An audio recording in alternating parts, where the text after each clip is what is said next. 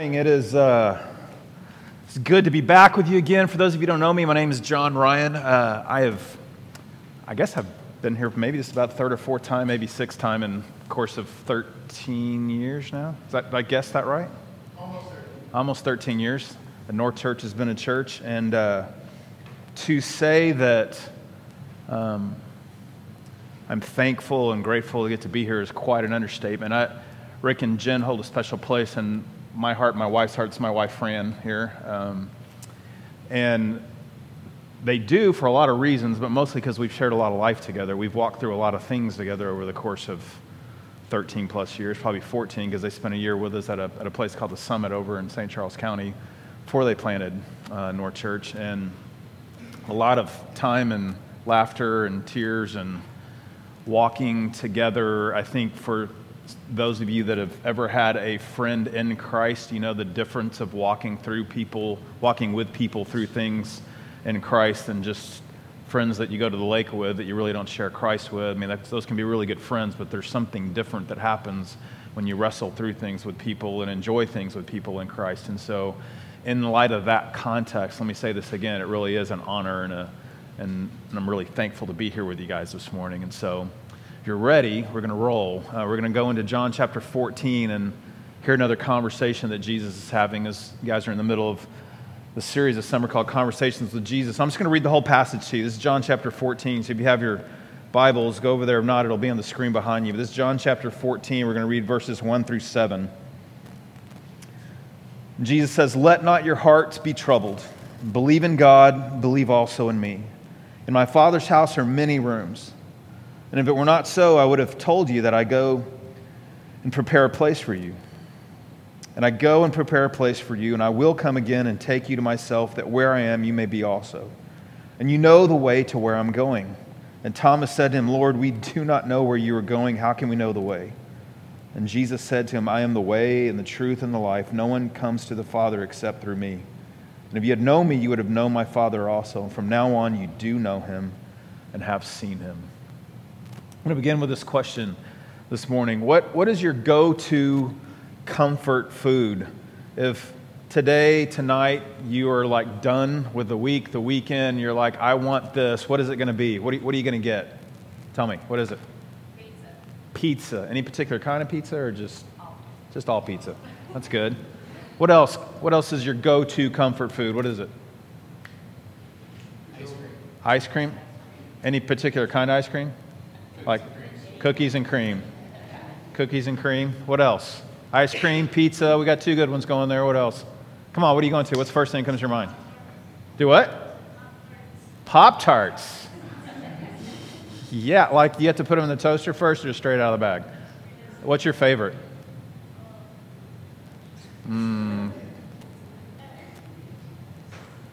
Think about it. Just all Pop-Tarts, right? I bet I could find a Pop-Tart you don't like, but we'll go there. They have those vegetable Pop-Tarts. You ever seen those? Those are nasty. They're like not good. They're not comfort food. What else? Any other comfort foods? Chips? Like a whole bag? Just anything particular like sour cream and onion or Doritos? Dorito Fire? There you go. Sweet and spicy? Yeah. So what about comfort activity? Like if you're going to do something, what's it going to be? If you're going to just like veg out, what is it? I don't do that. Oh. So maybe it's just laying down. Yeah. Sleeping, somebody's comfort activity, right? What else? What else? What do you do? What do you do when you're just like, I don't want to do anything else. I don't want to think. I just want to... Maybe it's been a hard day and you come home and you go do this. Where do you go? What is it? Netflix. Lots of hours of Netflix. My oldest son, when he was little, it was a blankie, right? That was about this big. For some reason, we still have it. He's 22 now, and we still have this blanket. Not sure why. We're packing, throwing things away, and it still exists. And on the end of this blanket was a tag that we never ripped off, about big as my pinky.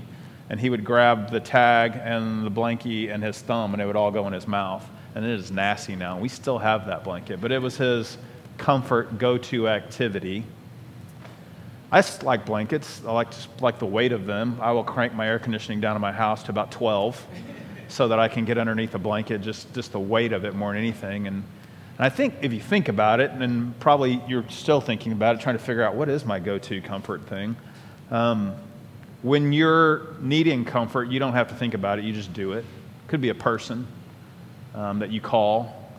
It could be something that you run to just automatically. It could be just ESPN. For some, you just come home and just stare at the wall.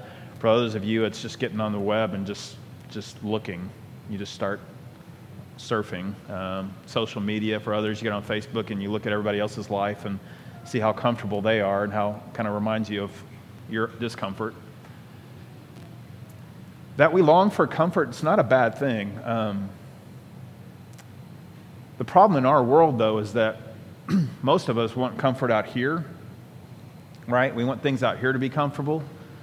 And we long for this like complete comfort where we have something going on in here that's comfortable, but also out here. And Scripture tells us in Revelation chapter 21 that that's heaven. It says this, He will wipe away every tear from their eyes, right? That's part of the discomfort when we're in tears. And death, definitely a discomfort, shall be no more. Neither shall be mourning, nor crying, nor pain anymore. There will be a day when comfort out here and in here comes, and that's called heaven.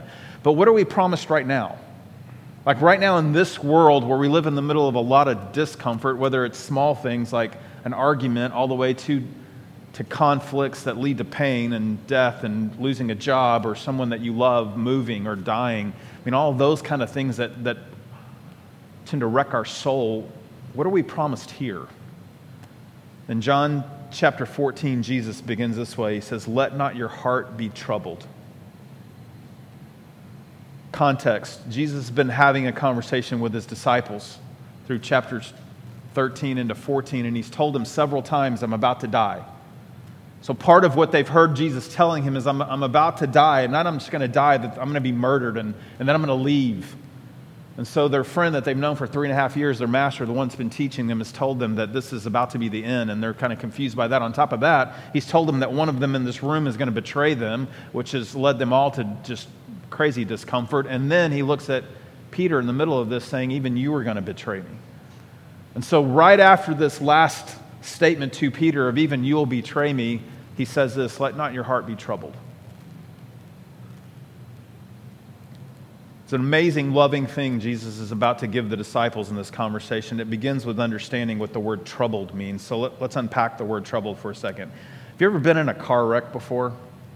Like a car wreck that did more than just a little fender. I mean, even a little fender bender, right? Like can really throw you for the whole day. Especially if it's your fault, because you're like, "Oh man, there goes my insurance." And so in your head, all you're thinking is, this is the end of my week, month, life, because I just made a little dent in my car. But if you've been in one of those wrecks that was like greater than that, it destroyed your car and maybe didn't make you feel good, you kind of have this picture of what troubled is. When I was 18 years old, I was driving to go play golf for maybe the 5th time in my life. I didn't grow up playing golf, didn't know golf, and so I'm 18. This guy had just introduced me to golf, and this was really starting to be fun and exciting. Grew up in Harlingen, Texas, which is hotter than Hades at summertime, which is this time of the year. So I was going to play golf on this golf course. It was probably 100 million degrees and humid like this day. And I was in my dad's ginormous probably at this time, 80 Oldsmobile, big, long, huge tank of a car that got like 3 miles to the gallon. And it was a ginormous car. I didn't have a car. I was in his car. And I'm driving it through downtown to head to this only golf course we had in our town. And I came up to this light, and it turned yellow on me from here to that wall. And instead of running through it like most of us do when we see yellow lights, I decided to slow down and stop. It was day off. I'm going to the golf course, and the police station also happened to be right there. So I slowed down and actually got to the light in time to slow down and not, screech on my brakes. And that was the last thing I remember. The next thing I remember was I was sitting on the curb, and blood was dripping off my forehead. And my first thought was, "Oh no, don't get blood on your new golf shirt." And because I had like the only golf shirt I owned on, someone had given me this, probably who knows where it came from, but I had a golf shirt on. I probably wasn't even new, but it was my golf shirt. And I remember thinking, "You're dropping blood on your golf shirt. What are you doing?"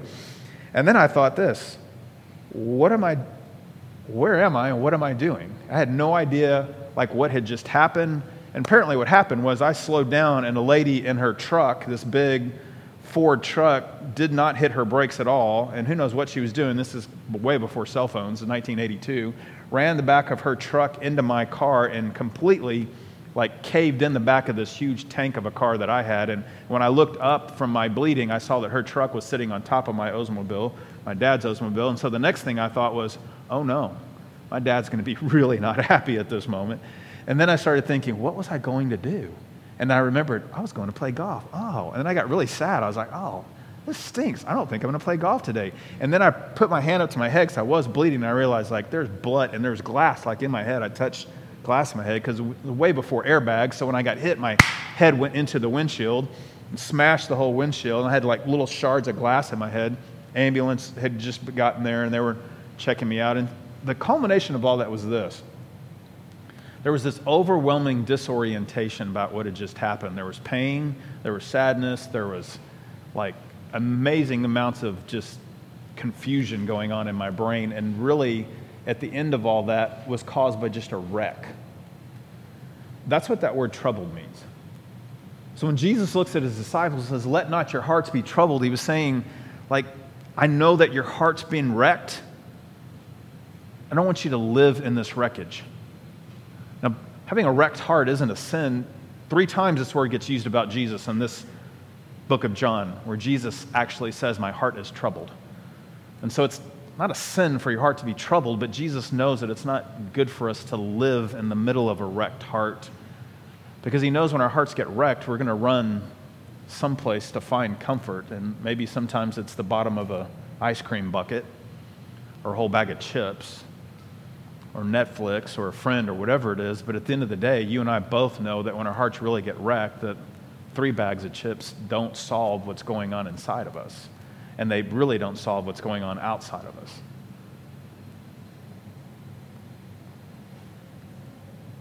The search for comfort becomes something that this culture that you and I live in is probably consumes most of what we do. It consumes, for most of us, not all of us, but for most of us, a lot of times why we do our job.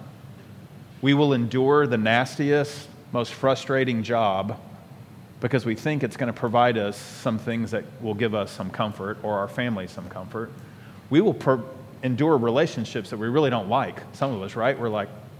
We just complain about that person all the time, that boyfriend, that spouse, that kid, our parents. Yet if they provide us a little bit of comfort, a little bit of something, we tolerate them. We take on a hobby that we spend tons of money on and complain about the boat or the lawnmower or the prices of something we just paid for. And we do that. Why? Because somehow or another it gives us a little bit of something that a bag of chips also gives us. And we as a culture have figured out ways way past that to things that we know aren't good, whether it's 7 beers or 22 cheeseburgers, or whether it's medicines, or we live in a county that I live in a county next to a county that's it's the highest in the whole state of Missouri for opioids, and trying to figure out how to comfort. And so we're, as a culture, we've got really, really good at pursuing comfort, but really, really bad at really finding it in a way that actually does anything for us. And Jesus, in the middle of this, to his disciples who have wrecked hearts at this moment, have been in the middle of a massive car wreck that's disoriented, caused pain, confusion, turmoil, is saying to them, I don't want you to live in this. And then he begins with where he wants them to go. Verse 1 says, believe in God, believe also in me. There's a command here that means to trust, to literally trust. The word believe in the scripture always has that word, always has this picture in it. It is the idea of literally entrusting yourself completely to something like sitting in this chair. Every one of you walked in here this morning and you sat down in these chairs and you trusted that they were going to hold you up, mostly because for some of you, you've sat in them before. Others of you that never have, you still sat on them. Maybe you've never sat on that chair that you're sitting on, but you still trusted to hold you up because you assume chairs are going to hold you up. It's really funny when chairs don't hold people up, right? When they sit on them and their trust is betrayed by the chair and they sit down and they end up on the floor and everybody's like, wish I'd have had my camera out. But there's something that happens when you and I sit on a chair, and it's just trust. We're trusting that this is going to hold us up. And that's what that word believe means. The word, when Jesus says believe in God, believe also in me, he's saying this, trust. Entrust yourself to God. You're entrusting yourself to God. Remember who he's talking to here. He's not preaching to a crowd of 5,000. He's talking to 11 disciples. One is gone. Judas has already left to betray him. So he's talking to his 11 closest friends who have started trusting their souls to him. Specifically, in John chapter 13, just in the middle of this conversation, just probably 30, 40 minutes, an hour ago, he's told them that some of you are actually already clean, because he was washing their feet, and they're like, well, wash all of me. That's what it takes to be clean. He's like, no. This whole washing of the feet thing's a picture of what I'm doing to your soul, and some of you already are clean. That is, you already are in me. And so when he's telling them to believe, to trust in me, he wasn't just giving them a way to salvation, because some of them already had that. They're already trusting Christ. He was telling them how they can find comfort in the middle of their wrecked hearts. So he's saying, you believe in God. You've trusted yourself to God through me. Trust me, and trust your wrecked hearts at this moment that are confused and disturbed and don't understand what's going on to me. And I'll ask you this question. Do you believe God is the place that you can go to for comfort when you're most troubled? Let me ask it another way. Where do you consistently turn for comfort when you're overwhelmed, disoriented, in pain and fear, sad? Where's that? Is Jesus saying, hey, you're going to go somewhere? Whether it's on a small level of fear or a huge level of all these things are going on, you're going to turn somewhere. Where do you turn? And this isn't just a, hey, I'm better comfort than this. Jesus knows that when we start turning to other places for comfort, there's all sorts of destructive things that happen in that, and that's part of what we're going to unpack today. But Jesus gives us 3 promises, and in these promises, the empowerment for us to live in these promises that actually are where we can know and find comfort. And so we're going to roll out these promises through this passage here, and begins in verse 2. This is the first promise where we can find comfort in God. Here's the first thing, is that we can be with God. The first promise for you and I to know that we can actually find comfort in God above all other places we can go is that we can actually be with God.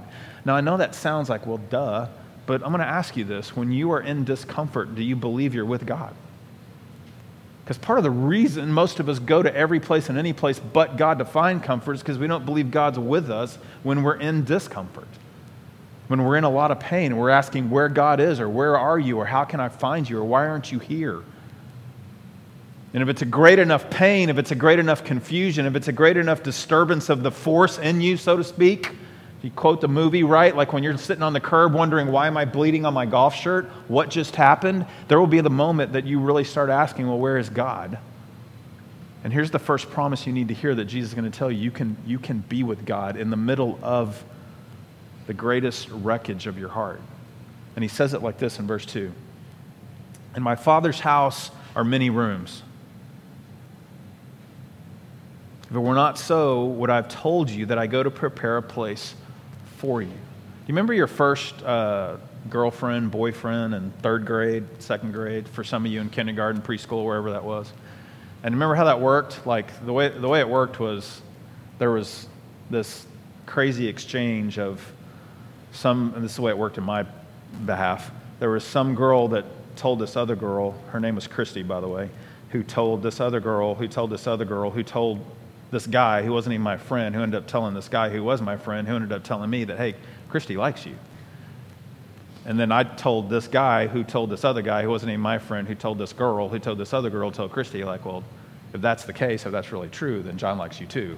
Because I wasn't going to like somebody who didn't like me. 3rd grade, come on, there was like all sorts of social faux pas going on there for a guy to like a girl before he found out she liked him. And so that's the way like that relationship happened, was through like 4 different conduits, right? And in 3rd grade, you never even sat by this person, much less talk to them. You would like stare at each other across the cafeteria, you put your tray down, they were over there, and you kind of looking, and if other people caught you looking at them, you were like in all sorts of trouble with your guy friends, right? And so you had this girlfriend that wasn't really your girlfriend, and it happened through these conduits of people. And you know what? I have this feeling that for a lot of us, that's our relationship with God in Christ. Is we have this relationship with God through a conduit of a lot of other people.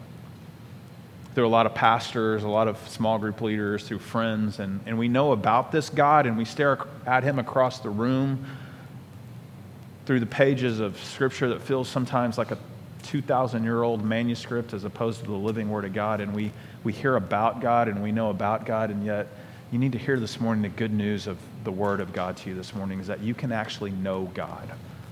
And I'm not just talking about salvation, but know God and be with God. And Jesus says this way to his disciples, right in the middle of what's going on in the wreck. Not someday, but notice what he says. In my Father's house are many rooms. If it weren't so, I'd have told you that I go to prepare a place for you. In verse 3, he says this, and if I go and prepare a place for you, I will come again and take you to myself, that where I am, you may be also. There are no kids' tables in heaven. In our Thanksgiving gathering in Hope, Arkansas, where my grandmother lived, we would come in and there would be tables everywhere in her house. Small house, a lot of tables in this kitchen, and all of the uncles and people were gathered there together to eat all this food. And what happened is we'd all get our food, and if you didn't get there before my big uncles, there wasn't much left, but we'd get our food, and then all the kids were relegated to the kid table. There was this table in the kitchen where the kids sat, and then there was this medium-sized table where some of the adults sat, and then there was this table where the adults sat. And I always wanted to sit over there because they always sounded like they were having a lot of fun. Like we would be over here eating our food, awkward because cousins never see each other, kind of laughing. The only good thing about the kids' table was the yeast rolls came out of the oven, which was right there. And that was money to sit next to the yeast rolls coming out of the oven. But other than that, all the laughter was coming from over there. So there was a part of me that I was like, I want to go over there where all the fun's going on. Because they would like, ha, ha, ha. They would laugh, the adults would, oh, that's funny. And they'd tell jokes. And we were all sitting over here just eating our food. We didn't know each other. There's no kid table in heaven. Like you're not going to get to heaven and sit 5,000 miles from God. There's no line. Like maybe you've had to stand in a line before to meet somebody that you really wanted to meet. 300 people long, and then you get up there and you finally get his autograph and you take a selfie with him. Like you're not going to be taking selfies with God in heaven and showing your friends like, hey, I saw Jesus, look. Like, I don't understand how this works, but you will be with God. With God. And he's going to go on to tell us not just someday, but now. But Jesus is laying this whole foundation that there's this promise I want to give you in the middle of the wreckage of your heart that you can be with God. In verse 4, he says this, and you know the way to where I'm going. What does he mean? Where I'm going. It's important, and it's going to lead us to the second promise. And if we go back up to verse 2, I think we can sleuth this out together. In verse 2, it says this, in my Father's house are many rooms. And if it were not so, I'd have told you that I go to prepare a place for you. So what is Jesus saying when he's saying, in my Father's house are many rooms? If it weren't so, I wouldn't go tell you that I'm going to prepare a place for you. Is he literally going to leave and go to heaven to prepare a place for you? Look what he says at the beginning of this verse. He says, in my Father's house are many rooms. So he's already telling us there's many rooms. So he's not saying that he's got to go back and build the house. He's not even saying I got to go back and build the rooms. This is also the same person that created all that you and I live in on this earth with a word. It says that in the beginning was the Word, and the Word was with God, and the Word was God. And then it says this, that God created the heavens and the earth with a word. And so I have a feeling that Jesus isn't going to have to strap on his carpenter belt and go build you a room when he goes to heaven. Like that's not why he's going back to heaven, is to actually construct your room, even if that's what he's doing. I don't think that's what he's talking about. So what is he talking about? Going to prepare a place for you. He says, and you know the way to where I'm going. I don't think he's saying I'm going to build a physical room. Rather, I think he's saying I'm going to prepare a way for you to be with me. Literally saying this, I am about to go and prepare a way for you to be with me. What was Jesus going to do to prepare a way for you to be with him? He's about to go die. I mean, everything that Jesus was about to do when he walked out of that room with the disciples was preparing the way for you to be with him. Most of us don't believe that the cross really is the way that we get to be with God. And again, I'm not talking about salvation at this moment. I'm talking about in the middle of your wrecked heart, how do you be with God? Let's say that as awkwardly and as un-English proficient as I can. But how do you be with God when you need him to be with you? How is it? Because the Word tells us this, the only way you and I get to be with God is what God has done for us on the cross. And yes, we access that through prayer, but what is it that makes me believe that in my prayers, God is even with me? God tells us through the cross and through the work of Jesus. I don't always feel that, so what do I do to ensure God's with me when I'm hurting? What do you do? I don't know. I start doing all sorts of spiritual push-ups, right? I like show up at church a lot. I like start praying a lot. I start reading my Bible a lot, and not so that I can be with God, but I start doing that because part of me feels like, man, the more I do, the more God will be pleased, because obviously I've done something to wreck this situation, and so I need to like balance the scales a little bit to make it, and so there's this spiritual push-ups going on. I'm kind to my wife, and she's looking at me like, what is going on? Why the love? She's wondering what I did to her. God's wondering, what are you doing to me? And all of that because I don't believe this, that God has prepared a way for me to be with him. Thomas, like us, doesn't get that the cross is enough, and so he says in verse 5, Lord, we do not know where you're going. How can we know the way? This question, how can we really be with you? Our question's the same. Can we really be with you? It's made probably without a doubt, one of the biggest struggles in my own heart is believing that God's actually with me when the craziest of things are going on around me. Not sure what yours is, but it's one of mine. And Jesus, in the middle of this, begins to roll out specifically how we know we can be with him. The second promise, that the cross is our only way to be with God. That the cross is our only way to be with God. The command, he says it this way, is about to get some teeth here as he rolls this out in verse 6. Jesus said to him, I am the way and the truth and the life. This is verse 6. No one comes to the Father except through me. We've all heard this verse as like a verse we use sometimes when we're trying to explain to other people how they come to Christ. And it's a great verse for that because Jesus is reminding us this is how we come to God. Like no one comes to God except through Christ. I am the way. But again, context here. The context of Jesus rolling out this verse for the disciples was, you guys know this.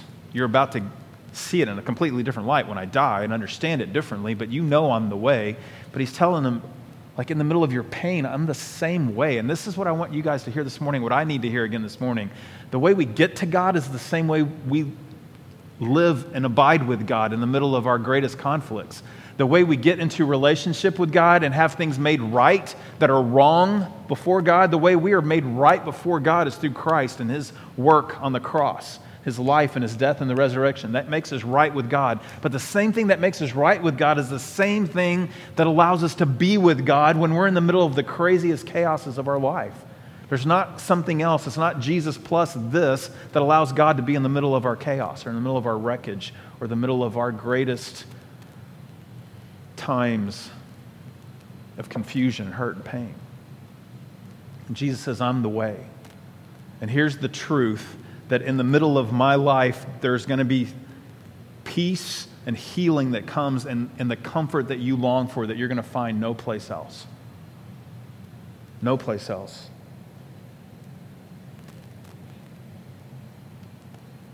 God feels distant when we're in the middle of wreckage, and so there's two things that most of us do. Maybe you're like me. The first is the spiritual push-up work, right?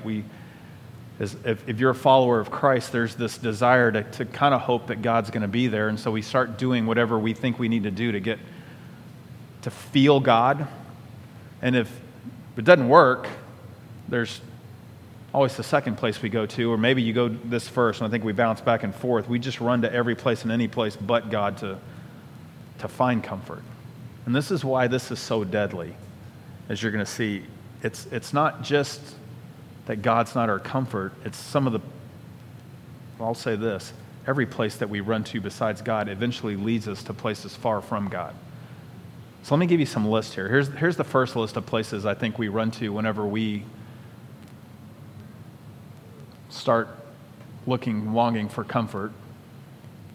These are overtly evil things, and if you're a follower of Christ, you get it that these are overtly evil things. Most people that have any kind of struggle with porn, it's really not a sexual thing near as much as it is just a comfort thing. I don't like this, and this becomes a place we go to. I mean, there's no struggle in any kind of relationship with porn. It's just there. There's no conflict. There's no having to debate somebody's ability to give you intimacy or whatever it is, even though it's a two-dimensional image, not real intimate, but I get it. But the reason we run to porn is because it's comfortable. There's no conflict. It's there. And what's crazy in our culture these days is that the stats show that there's almost as many women looking at porn now as there are men. And it absolutely kills and destroys our view of what we are made in the image of God when we go there. And we may get that, we may not, but it's a place we run to for comfort. Slander and gossip. Somehow there's sometimes a comfort we find when we're hurting to talk about why other people are hurting, maybe even to add a little bit to while they're hurting. We get it that the scripture says that, hey, like a drink may not be a sin, but you know what? Like 7 beers starts to be a sin. Because at some point you're not just enjoying what God's made you, you're trying to escape from that which you're living in the middle of. Sexual immorality is anything outside of God's design, and I think for every couple that I've ever seen in 30 years that I've been in ministry that are in the middle of some kind of affair where someone's committed sexual immorality, 1 out of 20 of those had to do with real attraction and love. The other 19 were just escapes. I don't like my situation. I don't like my kids. I don't like my house. I don't like my job. I don't like my spouse. I don't like this. And this person paid attention to me, and the next thing I knew, here we were. And it was just an escape, a place of comfort. And we kind of get it that some of these are overtly evil things, and they lead to things that are very deadly. But let me give you another list, because this list is things that aren't evil. Like TV shows and movies aren't evil things, but when you find yourself watching 19 hours of Netflix in a day, maybe, I'm just suggesting that maybe you're trying to get away from something more than you're trying to run to something. I'm not lying about this. I had a person that I knew that watched all of Lost in a week. That's like a 9-season show that has hundreds of hours. I'm even not sure that's physically possible, but he pulled it off. And I get it at times that there's a big fat line. Some people say there's a fine line between rest and like running to comfort for things, but you need to hear this. All of these things that are just things can become things that actually are places we go to for comfort when we're hurting or when we're confused or when we're just disoriented or when we want some peace out here and we can't get peace out here, so we run to here. And so we go to the movie theater and we walk in and we pay a lot of money, and what happens is you take all your discomfort off at the door, metaphorically, you set it down, you go inside, you watch the movie, you disappear into 3 hours of the Avengers, then you come back outside, but what's there at the door when you walk out? Your stuff. And you can't walk by it because it's part of you. And so you get back in your car and you drive home, and all of that stuff that you walked in there to get rid of doesn't go away, it just disappears for a little while. We do that with food. Like the serving size of an ice cream container stops becoming like a bowl and it becomes when your spoon hits the bottom, right? 7 cheeseburgers. We'll even subject our bodies to White Castle, and not because we have to, but because we want to, which is really scary. Relationships. Some of us have bar friends and boyfriends and all sorts of virtual friends that we go to for comfort. And probably bottom one was mine, games and sports. For some of you, you spent so many hours on your phone that you can't even count trying to get to the next level of, that game. And again, nothing evil about that game, but at some point has the game replaced you going to God? And here's why this becomes really important and why I think Jesus said, I don't want your hearts to live in this wreckage and not believe that I am the comfort that you're longing for. Because when you and I, as a culture, one of the things I'm praying for this morning is that you'd be able to step back and look at somebody else's life, because as you look at somebody else's life this morning, you'll recognize this is true about your life. You step back and look at somebody else's life and see where they go to when they're needing comfort. What you will notice is that as a culture, we've made a proficient use of our time and skills at finding comfort in everywhere and anywhere but God. And here's what Jesus is trying to protect us from. When you and I spend our lives trying to find comfort in every place and any place but God, we will rarely find comfort in God. And that's the biggest thing I want you to hear this morning. When we pursue comfort in things of this world, it's not just that the thing of this world takes the place of God for us temporarily, but we get good at pursuing that and we start to get convinced that maybe there is no comfort in God. Maybe all there is ESPN. Maybe all there is a bag of chips. Maybe all there is the lake. Maybe all there is my game on my computer. And we start to go after those things in such a way, and we start making our life a pursuit of comfort, and it stops becoming a pursuit of God. And when we pursue comfort, you will rarely find God as comfort. And Jesus knows this, and so he's in the middle of this whole chaos of what's going on in the disciples' life and his life. He stops them and says, please don't let your hearts live in the wreckage without believing that I am the place to go to for comfort. We're a caring thing. And I believe this morning God's putting up a big road sign for all of us, for me and for you, saying, hey, there's a lot of places you're running to right now. Where are you going? Where are you running to find the relief of pain, the relief of confusion, the relief of distortion? Jesus is going to lead us into our third promise.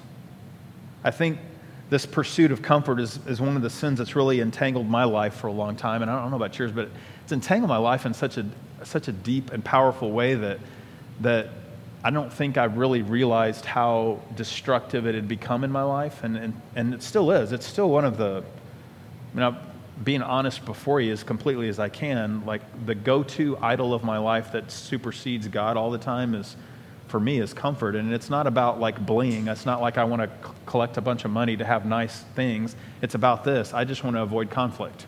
That's comfort for me. If I can not have to have that conversation with you, great. And so God's really been pressing into that in my life for the last 10 years, going, your avoiding of that conflict doesn't bring you the comfort that your heart longs for. It just moves it, and it's still coming. The tension you feel, the anxiety you feel is still there. It doesn't make it go away. Watch what happens when you actually believe that I'm with you, and that through the power of the cross I'm with you. And there's this third promise that I think is really God's used to bring freedom to my own heart and begin to help me believe that his comfort is better than what the world offers. Verse 7, Jesus says this, if you had known me, you would have known my Father also. Notice what he says from now on. And he puts it right in the middle of the present tense. Not someday heaven, you're going to be with God, but he says from now on, right now on, you can know me because you've seen me. And he's telling them like Jesus is God. God is Father and Jesus and the Spirit. They're all one. He's saying you've seen the Father, but he's saying right now you've known me and you've seen me. And there's this present tense about this, but he uses this word know. You can know. And this word know is this real intimate knowledge of knowing something by experience. It's me knowing what my grandmother's yeast rolls taste like that came out of that oven because I had about 100 of them in my lifetime. And I could still tell you what they tasted like. I know that my youngest son, Cade, is brilliant, but he needs to be reminded why he went upstairs to brush his teeth, even though he's really smart. That he comes back down and is like, yeah, you were brushing your teeth. And I know that about my son. I know my wife's smell. When she's gone from me for 3 or 4 days traveling, I will walk into our closet and this sounds really weird and gross, but I will smell her. Because I love that smell. I know that smell. And it reminds me of her presence. That's knowledge by experience. And this is what Jesus is saying. You can know me that way. Not just about me, but now.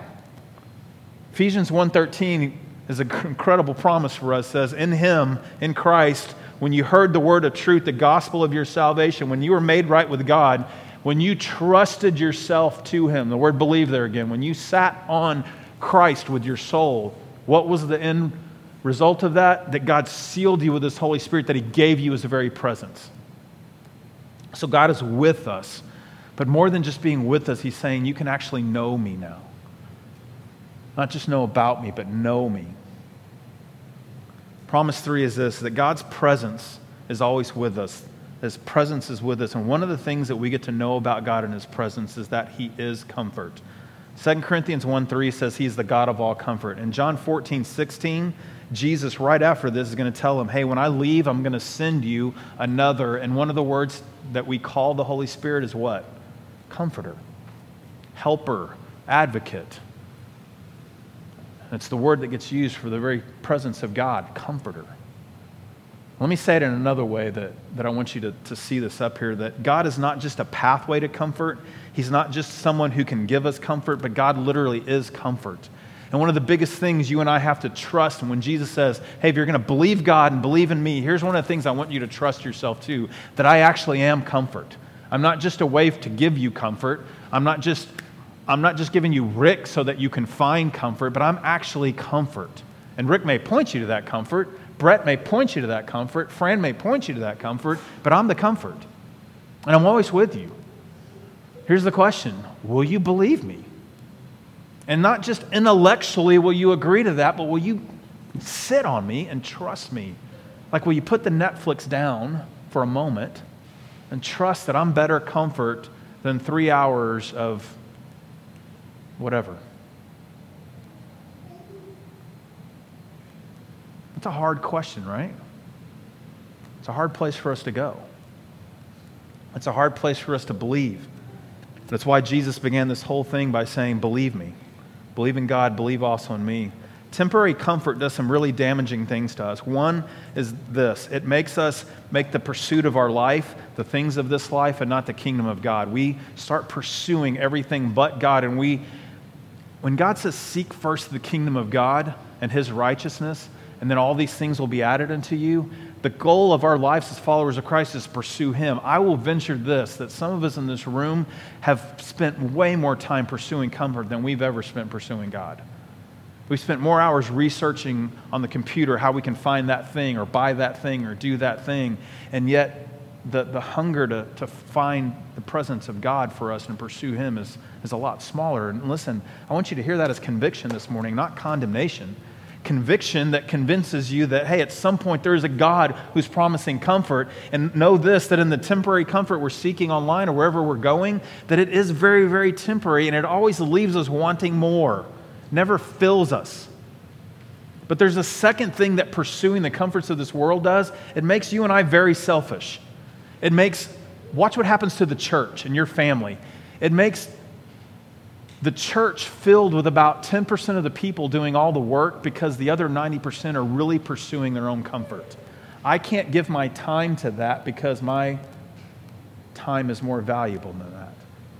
I'm not going to serve with kids. I'm not going to love my neighbor. I'm not going to give to this. And so there's like 80% of the followers of Christ in our world that are so trying to find comfort in their job, their work, their sports, their kids' lives, that they're too busy to actually serve anybody else. Imagine what would happen to this church if we started pursuing God, and how then it would lead us just in serving one another because we're actually finding our comfort in God and not the things we do. It would change the way we live together. I believe the reason most churches, and I'm going to lump North Church into that, but the reason the church I'm at and every other church has this many people not serving and this many people serving is because this many people are a whole lot more consumed about their comfort than they are actually serving other people. Because they don't believe I'm not saying that serving is going to give you comfort. It's going to be very uncomfortable. I'm just saying this, that you can find comfort in Christ that way supersedes the discomfort that you find in serving others. And what happens is we end up with a culture of people in the church that reflects the culture of our world. They're just very selfish. And your kids grow up with parents that have watched them sacrifice their time and their life to buy their kids comfort. What would it look like? Imagine what kind of generational change we could make if all of a sudden we started believing that God is our comfort. How work would be different. How work wouldn't be the thing I tolerate. It'd be a place I go to serve and to love and to give and to engage co-workers with the things of Christ, not just to give me what I need. All of a sudden, my neighborhood wouldn't be about what is the most comfortable place I can live. It's about where has God placed me so I can love people. My family wouldn't be about who do I want to be around me who's most comfortable. It'd be like, this is the family God's given me. I'm going to engage them. Because I believe comfort's not in the three people I can gather with, but it's in this Father, the Holy Spirit that He's put in me, who is my comfort. Imagine the change that could happen just in your own family. So how does that happen? How does that happen? What's got to happen? And I believe this today. What God has rolled out for us is this real simple thing. Will you trust me? We're gonna end with just a time of prayer. We're gonna walk through I'm gonna guide you through a prayer time, and basically I'm gonna start at the beginning where Jesus said, like, will you believe? Will you trust that I'm actually comfort?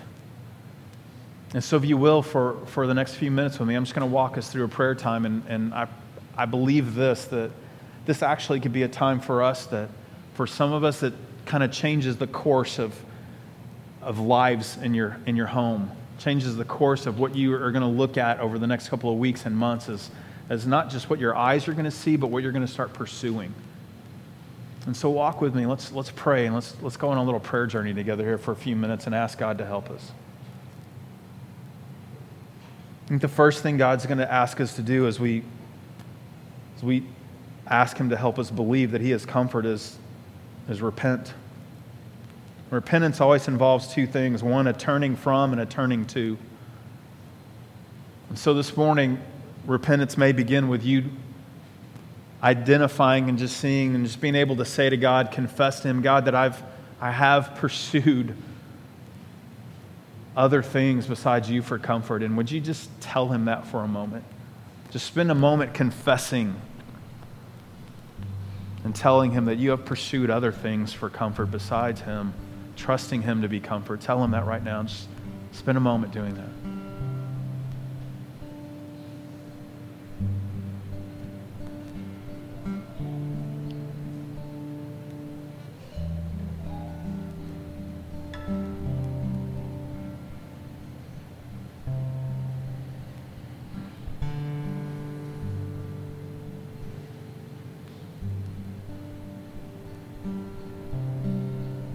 The second part of repentance is not just turning from those things, but the only way you're going to turn is if you're turning to something that's more beautiful, more powerful, more compelling. And today we're asking that Jesus, we're believing, we're trusting that Jesus is that more compelling thing. He said, let not your hearts be troubled. Believe in God, believe also in me. Trust in me. Trust yourself to me. And so today, God, we're asking that you would allow us to believe and see that you are more compelling, more beautiful, that your love is more amazing than we could ever imagine. The God who stepped out of heaven and put on flesh did that because He loves you. The God who stepped out of heaven, put on flesh, and walked this earth as a man perfectly did that because He loves you. And the one who put on flesh and allowed Himself to be arrested and beaten for you did that because He loves you. And the one that took on your sin and my sin and bore the weight of that judgment from God did that because He loves you. And the one who bore all that rose from the grave because He loves you. And so God, may we turn today and see a beautiful, more powerful Jesus who loves us. And may we turn from these things and believe today that Jesus is better. God, help us believe. And right now, would you just ask Him, God, help me believe that you are better than these things, that you're a better comfort, that you are comfort. Ask Him now to help you believe that.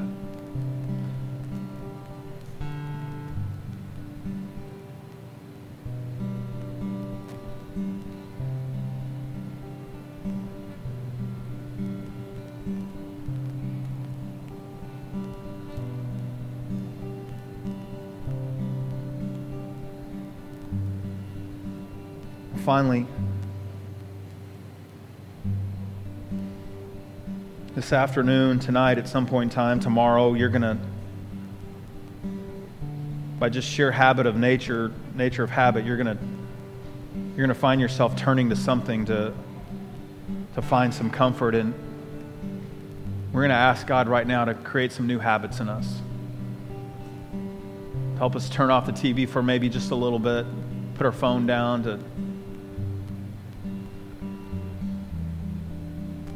spend even just a moment believing that if we'll just turn to Him in prayer, we'll have that conversation with another believer that will guide us to our God who is comfort, that there will actually be something happen there that's way different than we've ever found in a game or a show or anything else. So God, give us just the reality of your presence today, tonight. God, we trust you that your presence is enough, that your comfort's enough, but help us find that. Help us walk into that tonight and tomorrow when it becomes real, when we become confused, when things are needed and we need you, God. May it be real. May you be real. And right now, can you just ask him, God, would you meet me tonight? Tomorrow morning when I wake up, would you remind me that you're here and that you're with me through the cross?